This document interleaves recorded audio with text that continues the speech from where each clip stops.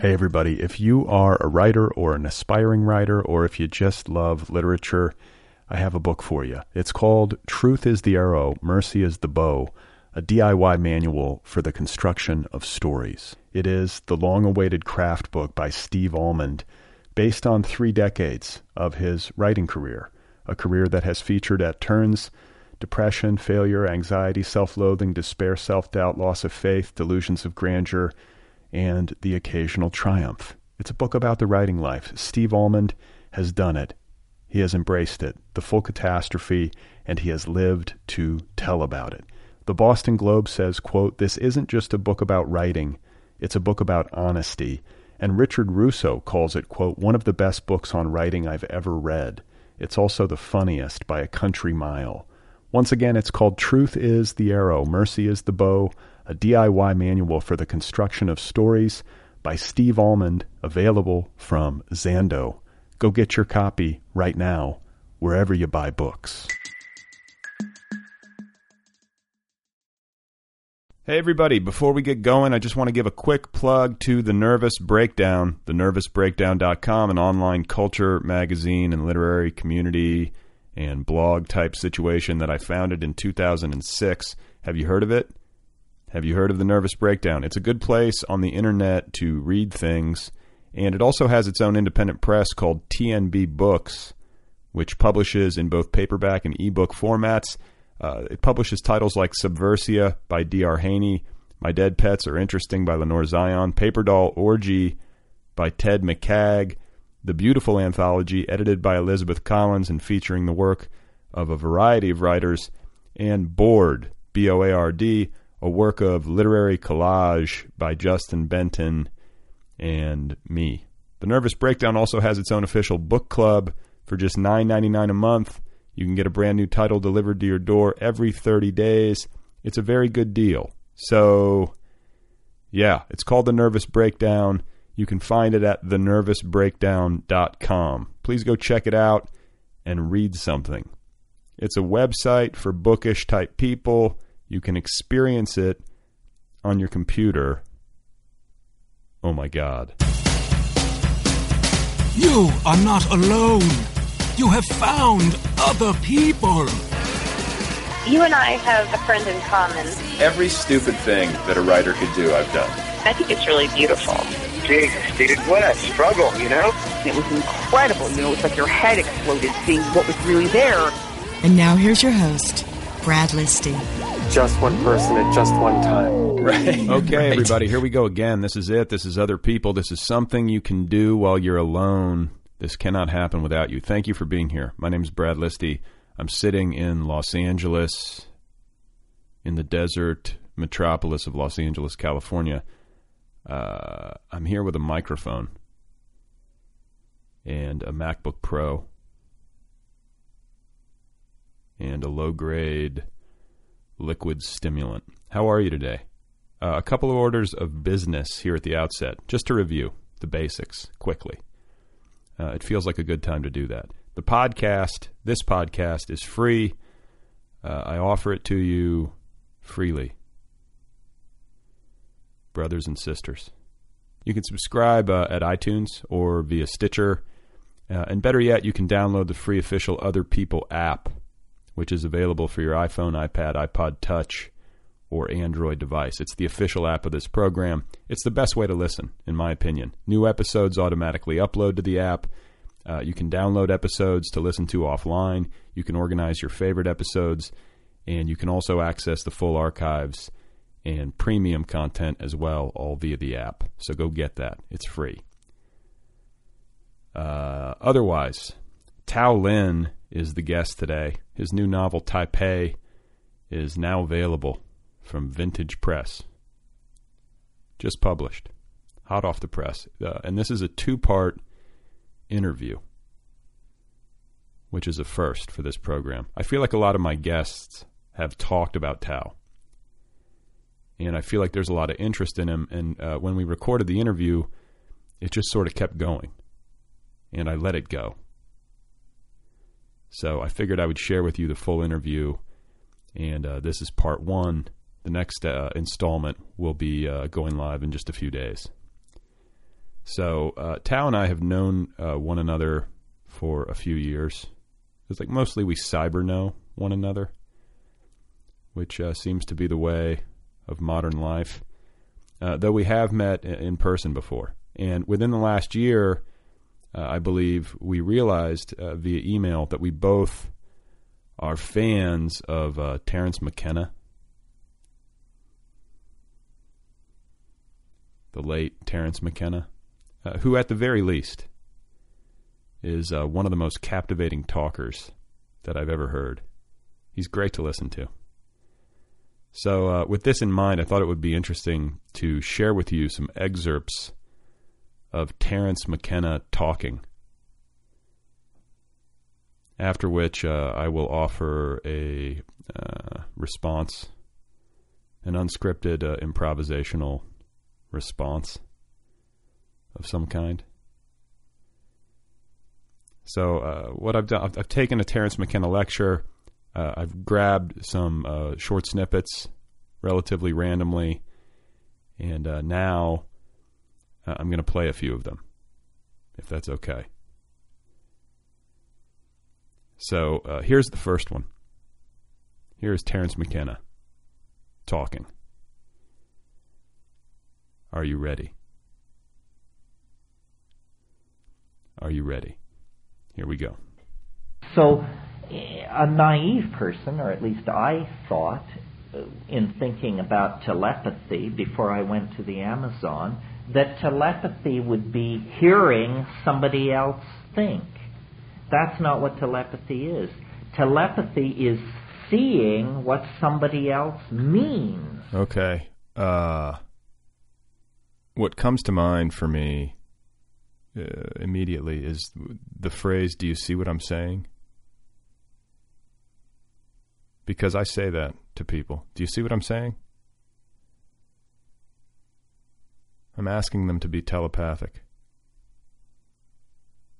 And if for some reason you are listening right now and having a telepathic experience of this podcast, you should email me at letters@otherpeoplepod.com.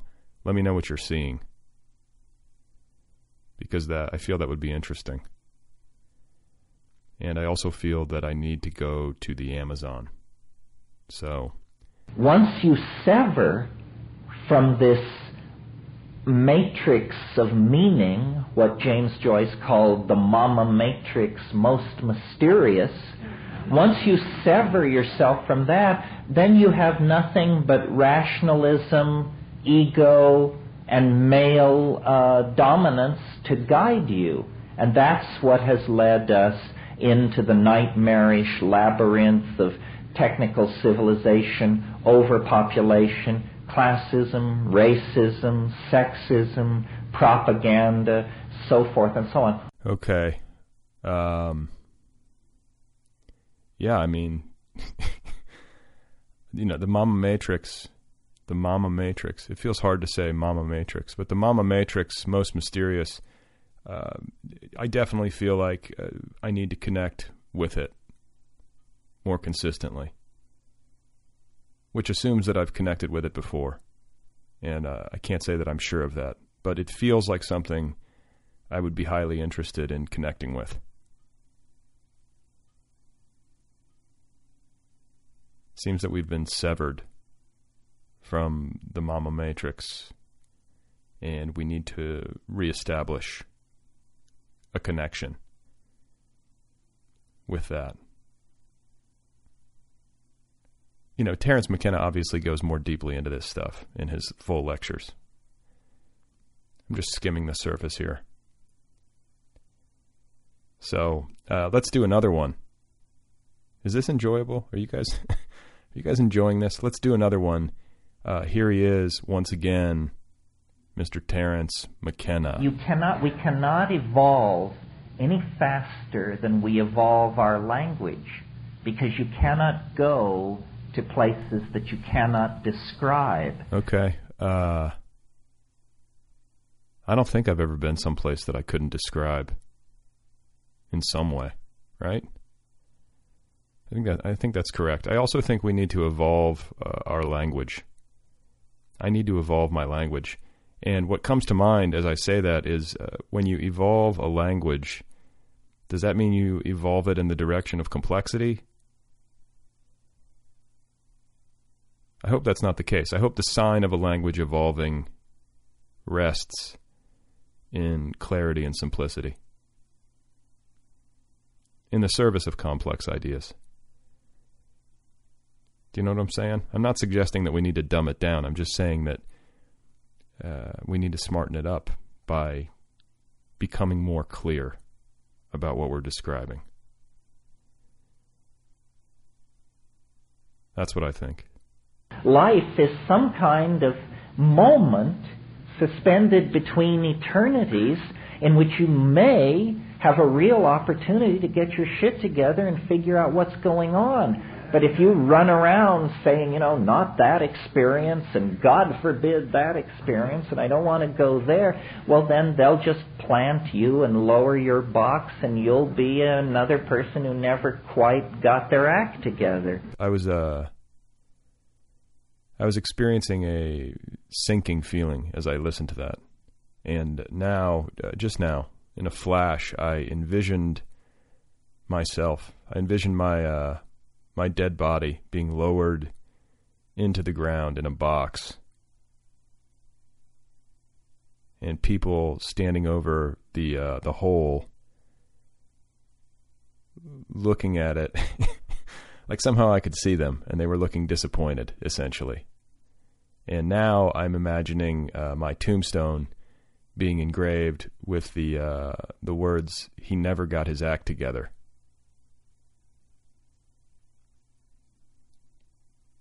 I need to get my act together. I need to figure out how to get my act together.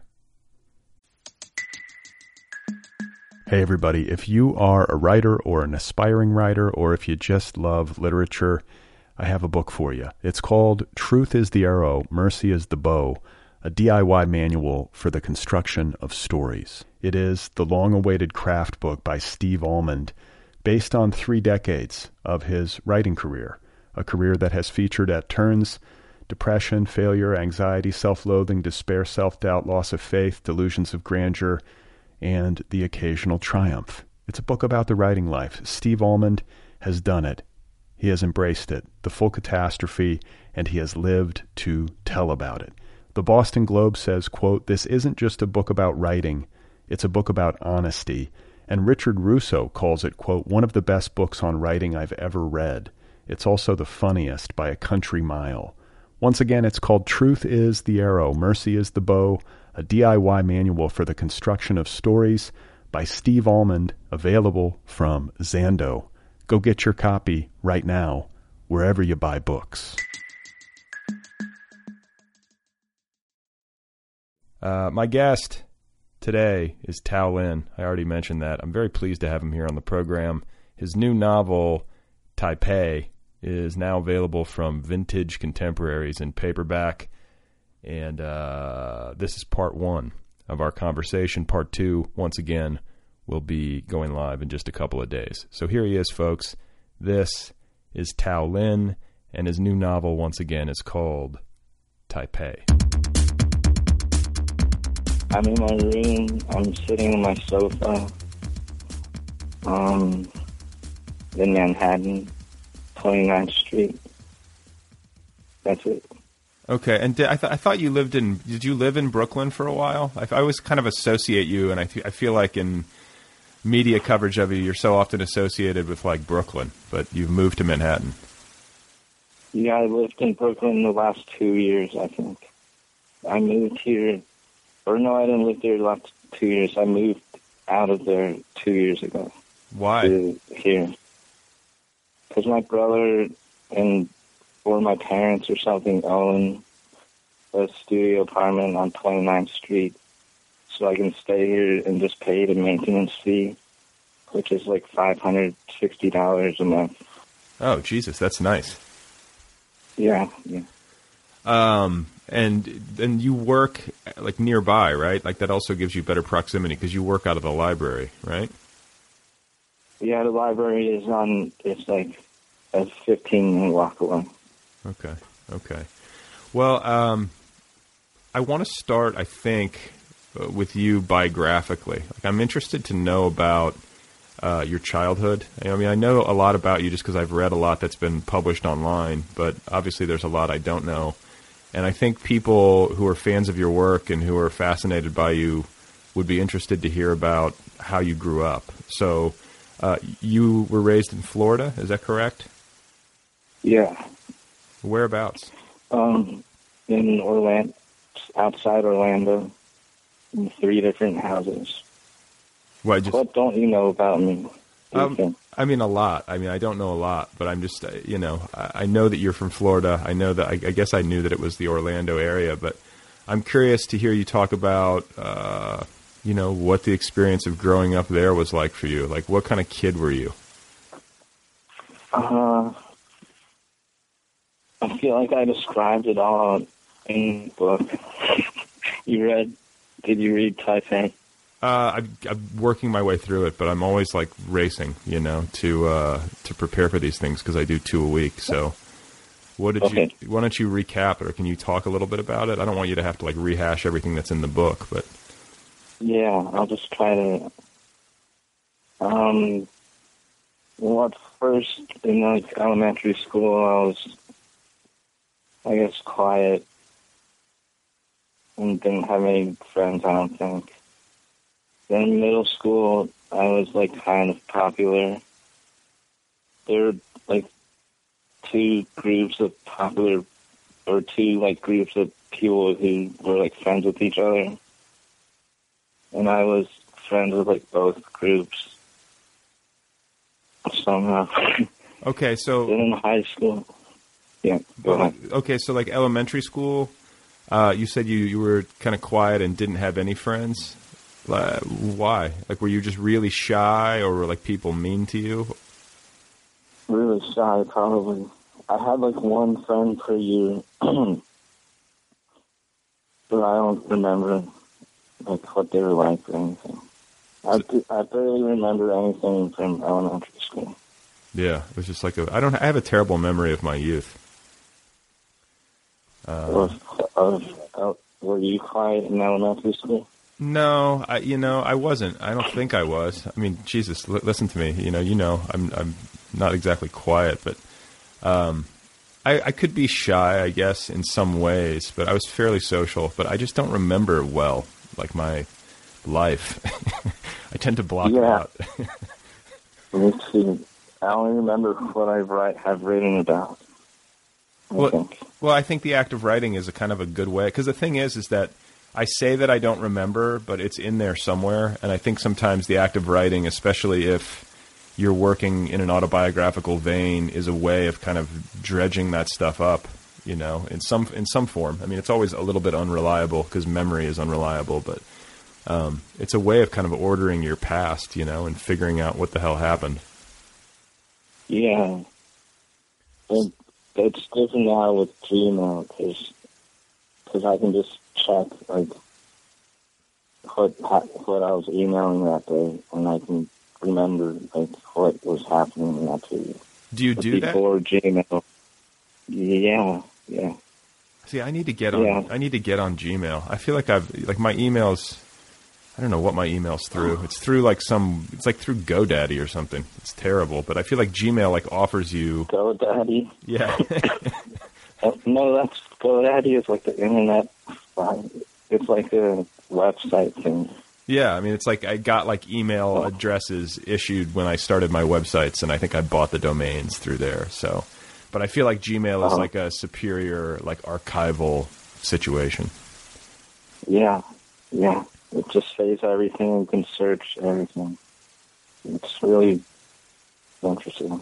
So do you ever, so like when you're using Gmail to like reference your past, and I'm not done with your childhood, I got to remind myself not to forget, but just to continue in on this train of thought for a second, like, do you ever find yourself surprised by what you find on Gmail, or do you ever find yourself humbled in some way because you realize that, like, your particular memory of a situation or a time is totally at odds with the way things were? Yeah, all the time, I think. For example, sometimes I'll think, like, why isn't this person responding to my email or something? And then I'll search their name and I'll see I haven't responded to the last, like, 3 emails or something.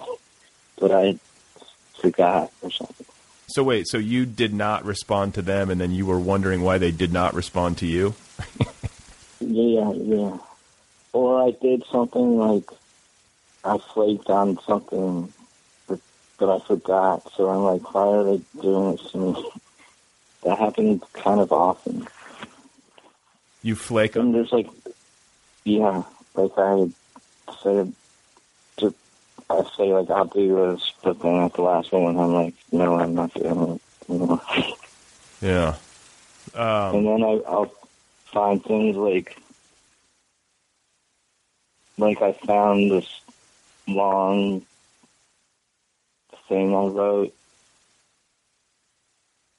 to prepare to talk to my publisher, Melville House, like a long, like, argument thing, and I completely forgot about that, but I found it one day. So wait, what was it? It's too much to go into, just the messages that I just forgot, like a complete episode of my life.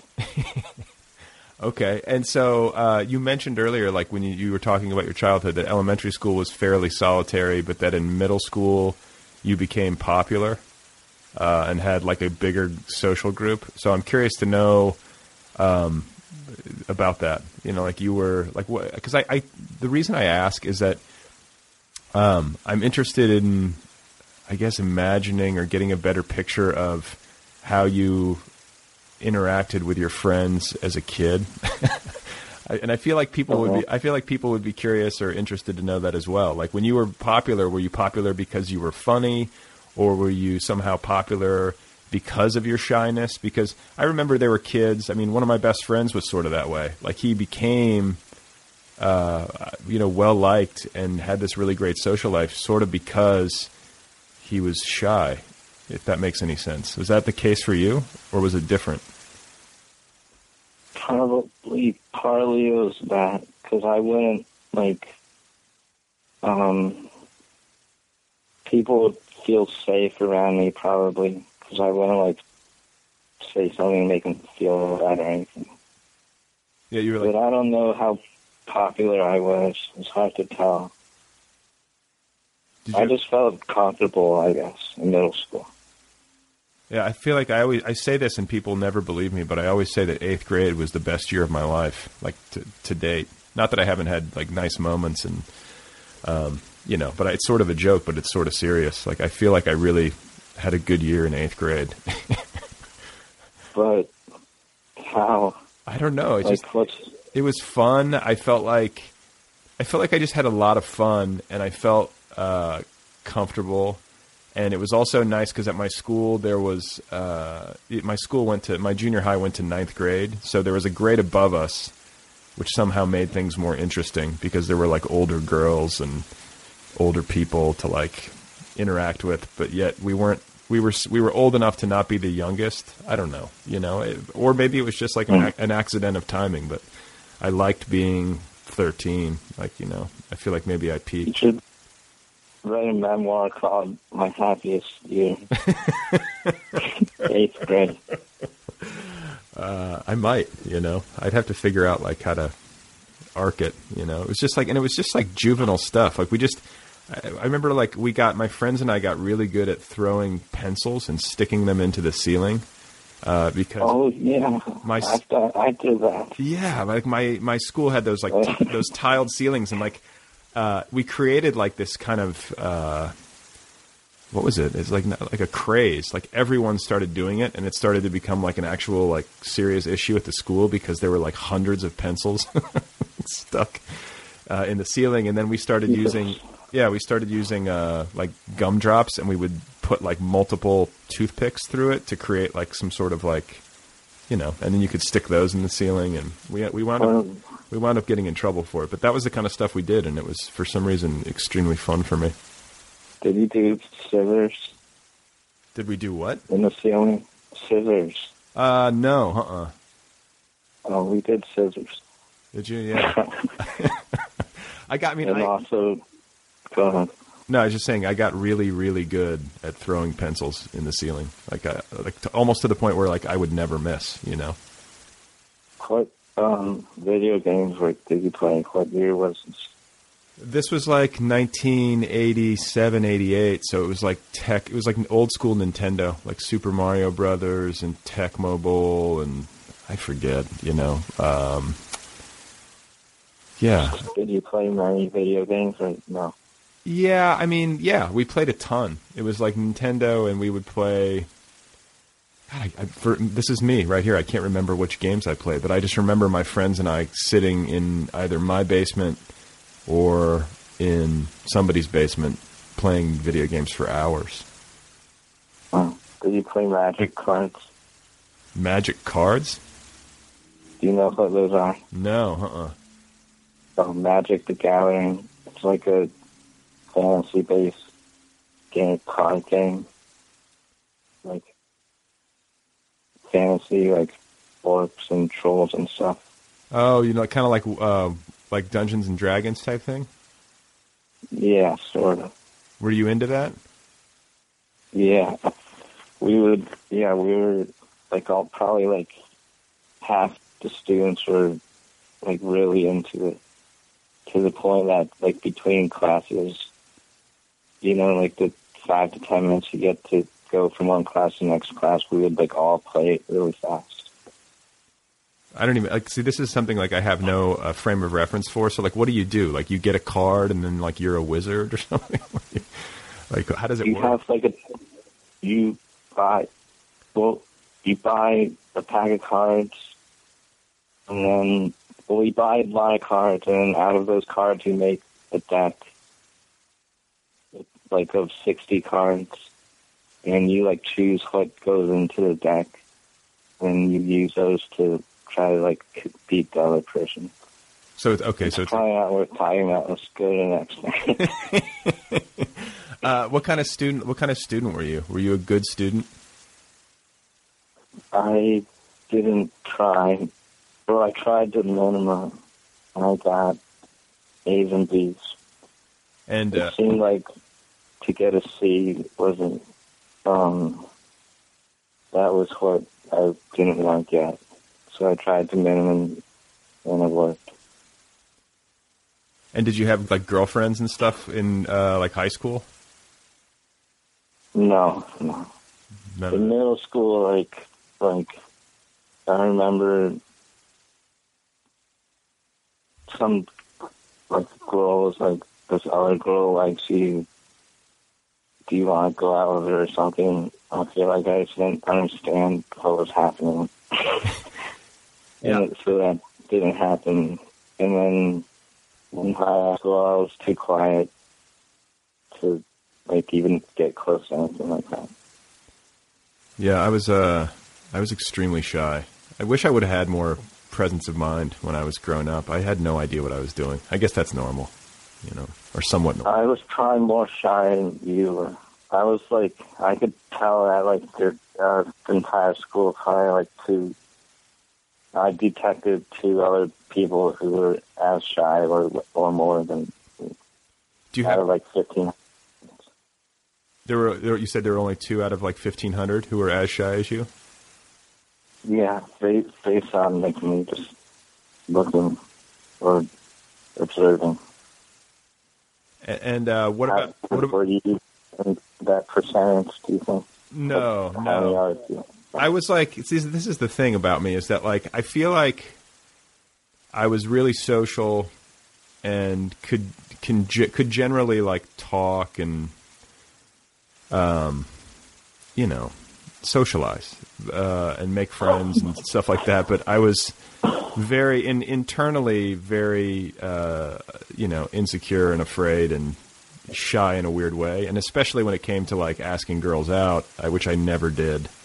If I did, it was always like a disaster of like lengthy awkwardness. But I don't know. It's like weird. Like I think maybe people who went to school with me would say that I seemed social and well-adjusted, but that wasn't necessarily my internal experience. So, well, I would just say you're probably well-adjusted, because do you think there's people who seem that way and also don't have insecurities? Yeah, no, I mean, I guess everybody has them. So you can, no one's ever perfectly adjusted. So I guess I was decently well adjusted, but like maybe not as well adjusted as some people thought I might have been, if that makes any sense. Maybe. Yeah, and it still sort of seems that way, Like I think. No, I feel like you're well adjusted. You do? Okay. I feel like you're probably in the top 5% being well adjusted. Well, based on how I know that. I appreciate that. I'm trying. Like I want to be well adjusted. I want to adjust well. The term well adjusted is like, I think it's different. Like everyone wants to be well adjusted, I think. Yeah, right? I want to, like, I joke about this sometimes. I say, like, in a kind of like exasperated manner, like, who's good at this? Like, meaning who's good at being alive? Like, I want to be okay at this. I don't want to be afraid or uncomfortable or angry or struggling. Do you know what I'm saying? I would love to be good at being alive before I die, and to be useful or something. Like that's an okay aspiration, I hope. Yeah. I mean, do you have that? Do you feel that way? I don't know, but I feel like most people would think I'm like not well adjusted. But then I used the term well adjusted if someone like if someone like emails me like, and then they email me again before I've responded, I'll be like, I'll think like this person isn't well adjusted. but like everyone would probably think I'm not well adjusted. I mean, just look at my tweets or whatever. Yeah. But I think I'm well adjusted. So it's just like everyone thinks they're well adjusted or wants to be, but everyone has different definitions for it. Right. Well, and I think too, like, I think sometimes there is, and I've actually, because like, you're the kind of person and writer or artist or whatever that people talk about and try to parse the meaning of. Are you conscious of that? Like the fascination that you create in people via the internet in particular? Yeah, but I think that kind of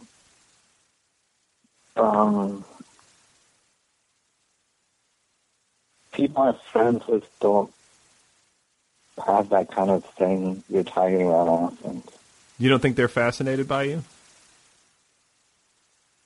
No. Yeah, I mean, I think they just see like this person has similar views as me. It's the people I don't feel like I can be friends with that have that kind of thing that you're talking about.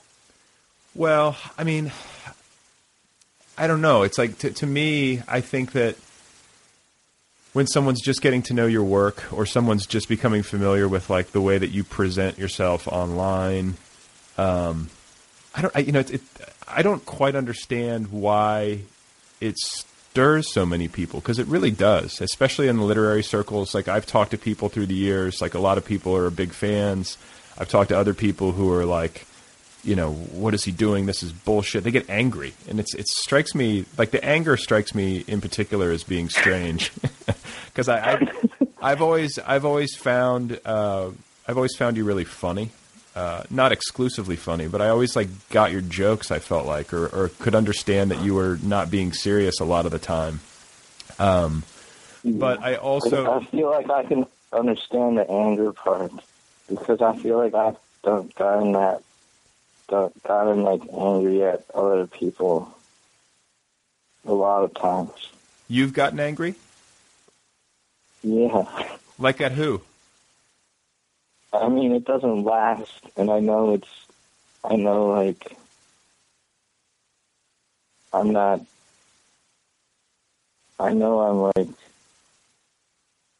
not feeling what I want to feel, but it happens a lot. Let me think. I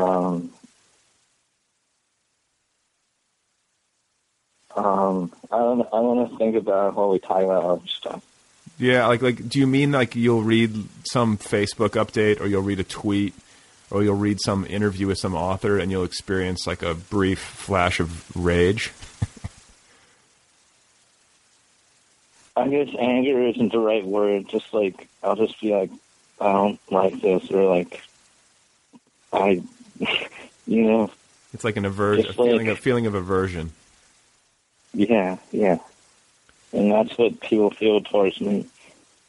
And then when even when I read my own interviews or whatever, I think things like, this person, I hate this person. To myself. Yeah. Pretty much in everything I do. So I can understand that. Do you, has there ever been anything that you've written that you really, really like? Or are you one of those writers who, like, you do the thing, you write it, you publish it, and then you sort of have, feelings of antipathy toward it afterwards? I think it's gone through periods. Like, for years I didn't like a certain style, and then I would like it again, then not like it. But yeah, there's a lot of stuff I've written that I like. Yeah. There's stuff that there's stuff that you've written that you've been happy with. Yeah. Or I don't really know what that means. Like, if I like it. Or, yeah, I guess I do, but not the happy part. What do you mean by that? I guess, like, you felt like you said what you wanted to say in the way that you wanted to say it. Like, you got it right. I put that in quotes because I know you can't, like, ever, like, really get things perfect. But you came close to what you meant to say, Yeah. Probably a lot of stuff in my story collection that I feel like I've said it, and I don't need to say it again. And stuff in my first novel also. Yeah, I think there's a lot of, like, passages where I'm like, I said it right here, I don't need to say it again. But I've, like, said it again, like, in interviews, like, 10 more times in less articulate ways. Yeah, do you get set? I mean, you've done a lot of press. I feel like you've been really industrious in promoting yourself, which is like something that I want to ask you about, because I've always felt like you were unusually shrewd when it came to getting the word out about your work. And I remember, like, the first time I ever was in contact with you was like early in the days of the Nervous Breakdown. I remember you sent me, I believe it was a copy of Bed, I want to say. And it was this note, and I just remember, too, like, it's so strange how we get to know people in this day and age, but I remember your old avatar on, like, MySpace or something, and it was, like, this, like, Asian guy with this, like, really angry face that looked like he was maybe, like, I don't know what he was doing. Do you remember that avatar photo?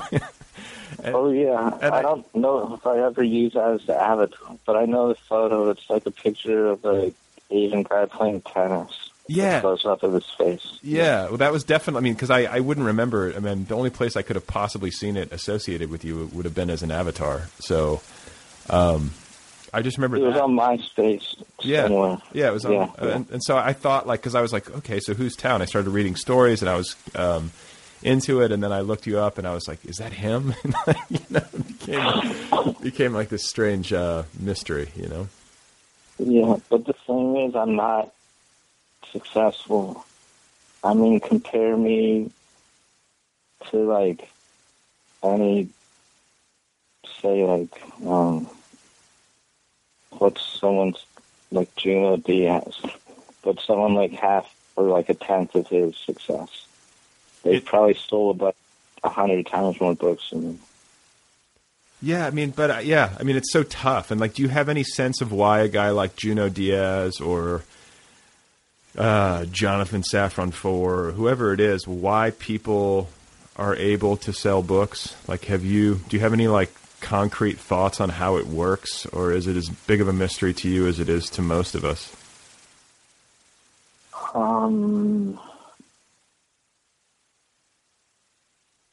I think part of it is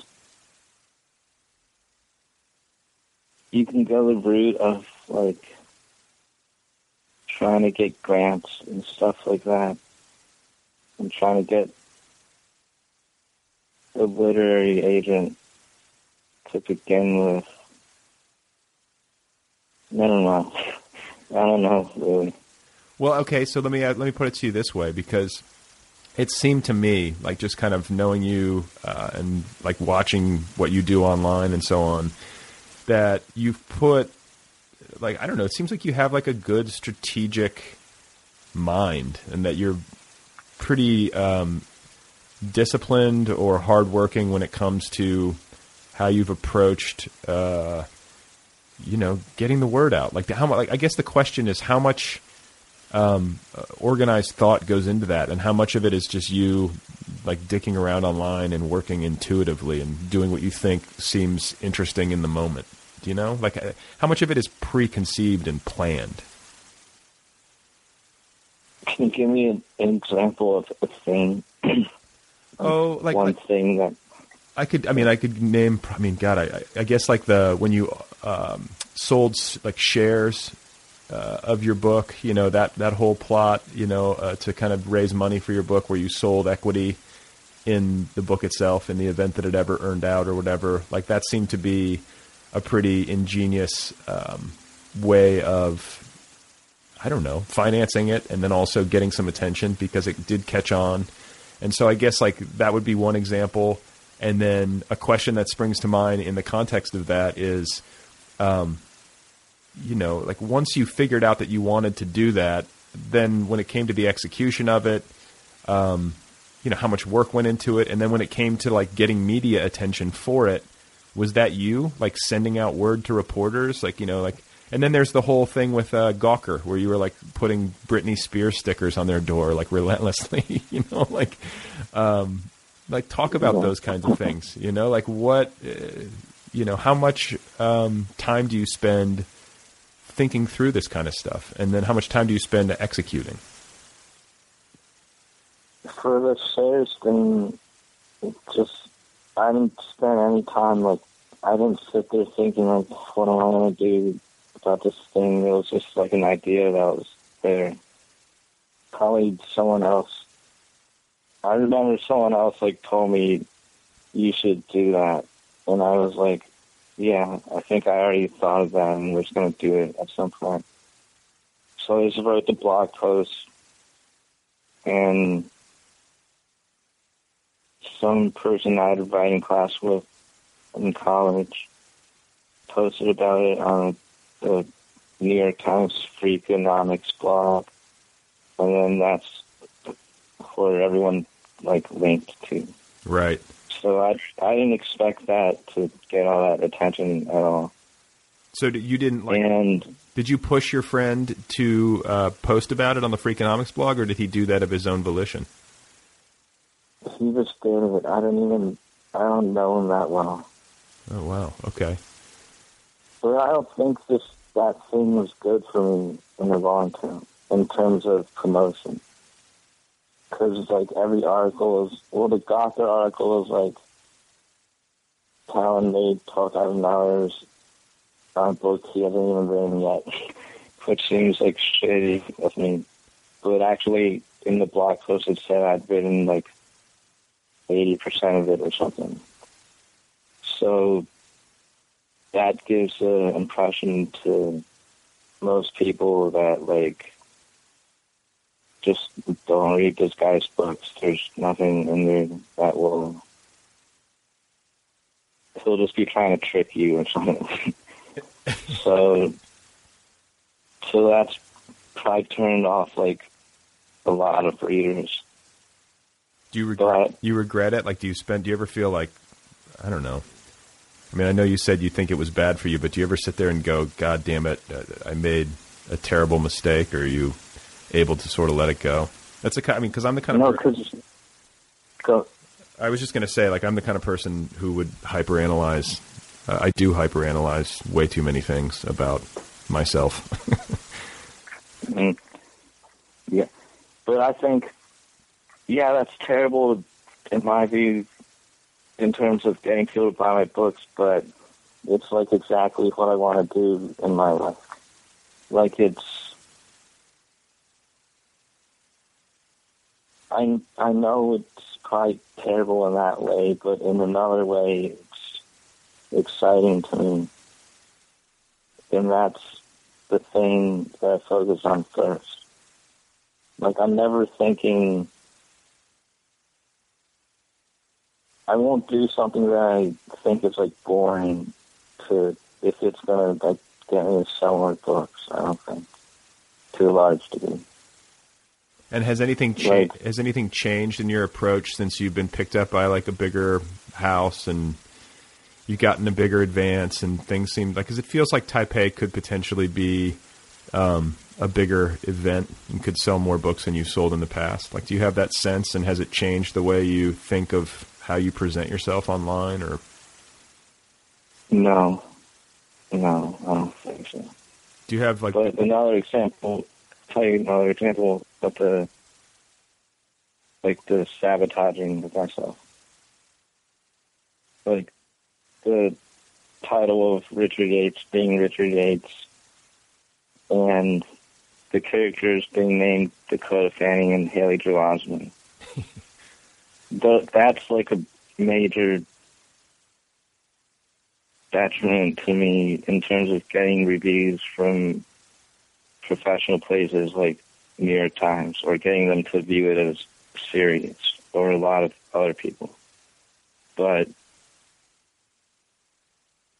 I felt like if I didn't do that, I just had no justification for not doing that, except for the New York Times will take it more seriously. That seems like bullshit. To understand. I mean, this the New York Times, like, you know, like, it's like get a sense of humor. Like, I don't know, like, if that's really the way that they're going to evaluate something, like, oh, he named a character after Haley Joel Osment, we're not going to take this seriously. Like, that seems crazy. Well, I don't think the New York Times, probably a lot of people there, I don't know, I'm just talking about, like, generally right. the kind of person. Yeah, I get it. You know, like, people think, like, oh, this guy's putting me on. He's not serious or something, but I don't know. But I wouldn't, if Lori Moore had one of her books, the characters were named, like, Brad Pitt and Jessica Albiol or whatever. Yeah. I don't think I would have different views towards it, maybe. Yeah. So I'm not sure. But it's also like, I mean, I think different writers, you know, have different sensibilities, and you sort of get to know them, because, like, a writer like Bret Easton Ellis, who I know that you're a fan of and who's had some nice things to say about your work, you know, he drops a lot of pop culture references, and, you know, I think his work, it's safe to say, gets taken seriously, or gets reviewed at least by, you know, places like the New York Times. So it just, I think a lot of it, maybe it's just a process of familiarization where, like, and I feel like it's happening for you. Like, I feel like the bigger publications are, okay, here's what I would say. I feel like the literary community and the reviewing, you know, the world of book reviews or whatever, might have underestimated how serious you are as an artist, and I hate even using that phrase, but what I mean by that is just like how hard you've worked. Like I feel like and I've argued this on your behalf without you knowing it before in conversations with friends, but if people read your blog or read interviews with you or read your books, like it's clear that you've done the reading. You've read, a huge amount of books, like more than I have, frankly. And I feel like you're really disciplined in terms of how you work, and that you try really hard to make good books that are very interesting and have a very strong sense of identity, meaning that it's very much you. Like no one else could have written this stuff. And I feel like maybe you're at the point where people are starting to realize that. Do you agree? I don't know. But the thing is, I don't know.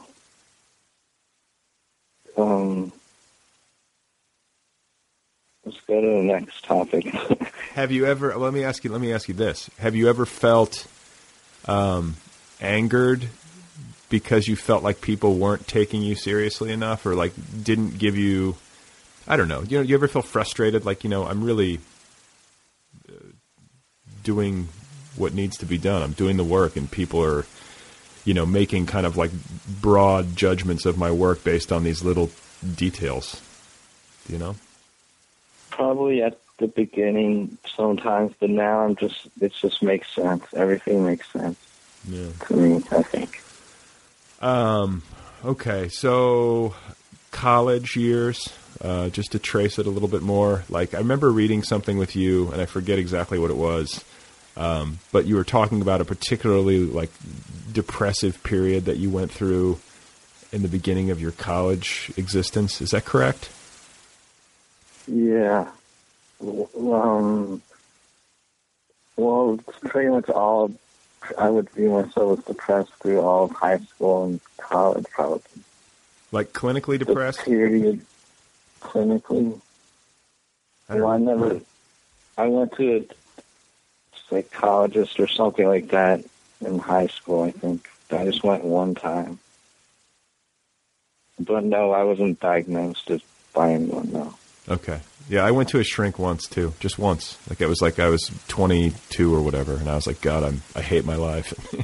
And I went in once, but it didn't make me feel any better. I just felt weird. It wasn't the right therapist, I guess. Yeah, I just felt like this is weird. I think I just laid there and listened to a tape or something. That's sort of a funny visual, but were you like depressed to the point of like not being able to get out of bed? Were you like what did depression look like in you during this time? Just if you saw me outside, you probably think that person seems really depressed. But I was still functioning. It's hard to judge depression because supposedly there's people who can't leave their beds, but I was always able to leave my bed.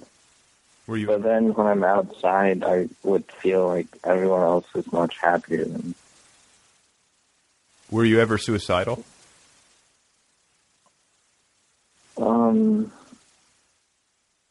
It's hard to say since I have never tried to kill myself. So you weren't like making plans or, doing anything that extreme?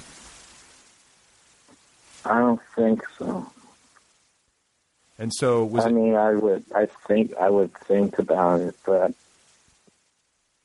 I don't know how seriously. Probably not very seriously. Well, I've always argued, or not always, but in my adult life, I've argued that it's sort of strange to not think about suicide with some degree of serious thought, because it feels like such a natural question to ask yourself in light of the fact that life is so difficult. I happen to have come to a place where I sort of, or I don't even sort of, I believe that it's a selfish act and very destructive. You know, I don't think that I think that there are certain instances where it's defensible. You know, if somebody's like really suffering from some sort of health ailment, or, you know, you're like in some, you know, foreign prison or something being like abused horribly. You know what I'm saying? Like there's defensible circumstances, but I've sort of come to believe that it's, you know, a really negative, selfish thing to do. But I also think that like it would seem very strange to me to meet an adult who hadn't given it some thought, right? Yeah. Well, there's many ways to think about it, right? Hello? Yeah. No, I mean, like, what are the ways? What are the ways? Yeah, I mean, I don't know. Like, I guess I kind of just alluded to a little bit of it, but, yeah, I guess like. Cause go ahead. Well, I was just going to say, it's like, I forget who it was, and I don't want to sound too precious, but I think it might have been like Sartre or one of these philosophers who said it was like the central question, you know, like, yeah, you know, it's a deep part of the human experience of like, why put up with this, you know, if, you know, it's essentially painless on the other side, you know? Yeah. Suicide. Yeah. So was this period, like this depressive period, where you decided to become a writer or decided to try writing fiction, or did you have an inkling of wanting to do this earlier in your life? No, it was during this probably the first or second year of college when I started trying really hard and felt committed to doing it. Do you remember what instigated it?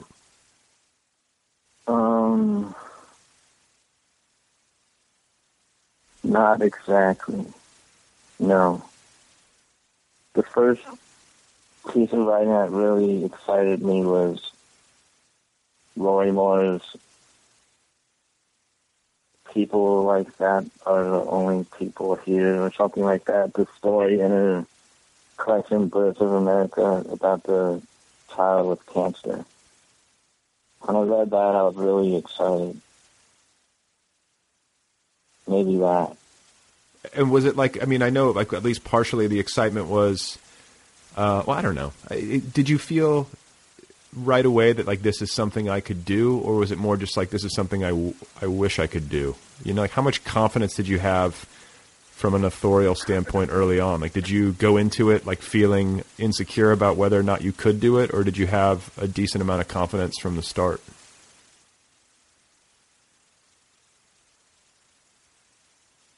I'm not sure, but at some point I was definitely like, I can do it. Because I was just spending like all my time reading and writing. And then in the writing workshops, I would feel like I knew enough about what was being talked about to defend people, and I don't do that a lot. You would defend people? Yeah. What, like, so you went to NYU for undergrad, right? Yeah. And were the workshops were they mean? Like, were people pretty brutal about their critiques, or was it? Sometimes they're mean. Yeah, there would usually be 3 or 4 students who would be mean, I think. And would you only defend people when you actually liked their work, or would you defend people just because you didn't want to see them get savaged? No, I would always defend people. I think, I don't think there's any piece of art that I wouldn't defend if someone is shit-talking. Yeah, okay, because let's talk about this, because I know you've written about and have talked about how you don't believe in, quote, good and bad art, and like people making those kinds of assessments of creative work. Is that right? I wouldn't say I don't believe that. I would just say that it doesn't make sense to me to call something good or bad without defining a context and a goal and a perspective for it. That's just like an observation that I feel like most people would agree on. Well, I mean, is that a reaction, or do you find yourself frustrated with a lot of literary criticism for that reason, because they're not creating that context or giving like parameters to how they assess a book? No, I don't. I mean, it's just happening. It's just always. I don't feel frustrated by it now.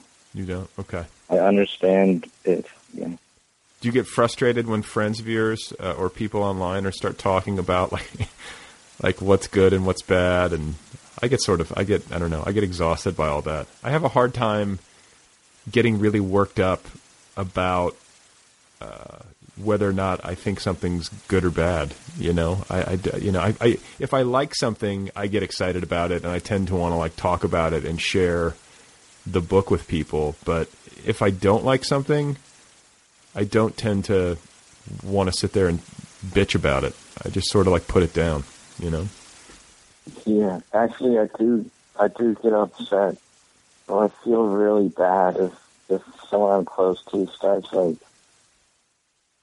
saying something is bad, and like it seems like they really mean it, and I can't convince them that it's not bad just because they don't like it. I get really upset. What does that look like when you get really upset? All right, folks, there you go. That is Tao Lin. Go get his new novel. It's called Taipei. It is available now in trade paperback and ebook formats from Vintage Contemporaries. You can find Tao online at taolin.info. That's taolin.info. He's on the Facebook, and you can follow him on Twitter, where his handle is @Tao_Lin. Don't forget, the second half of this interview is going to go live this Sunday, June the 9th, 2013. Please subscribe to the podcast if you haven't done that already.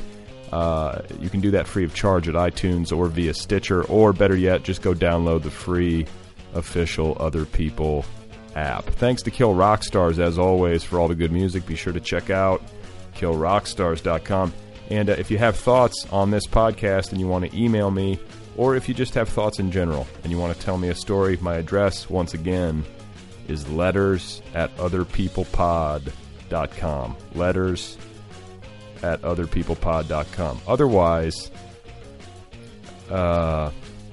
listen to some Terence McKenna. The guy's fascinating. And there's a podcast out there called Machine Elves Are Go. Machine Elves, as in little munchkin-like people. Machine Elves Are Go. Sounds a little strange. It's a nice collection, though, of MP3s, and you can listen for free. And it will help you get your act together before they put you in a box and plant you. Please remember that Henri Matisse played the violin, and that Schopenhauer was found dead sitting at the breakfast table. That is it for now. Thank you for being here. Thanks to Tao Lin. Go get Taipei. I am going to try to get my act together. I'm going to try to do some telepathy. I want to have a telepathic experience. You see what I'm saying? Do you see what I'm saying?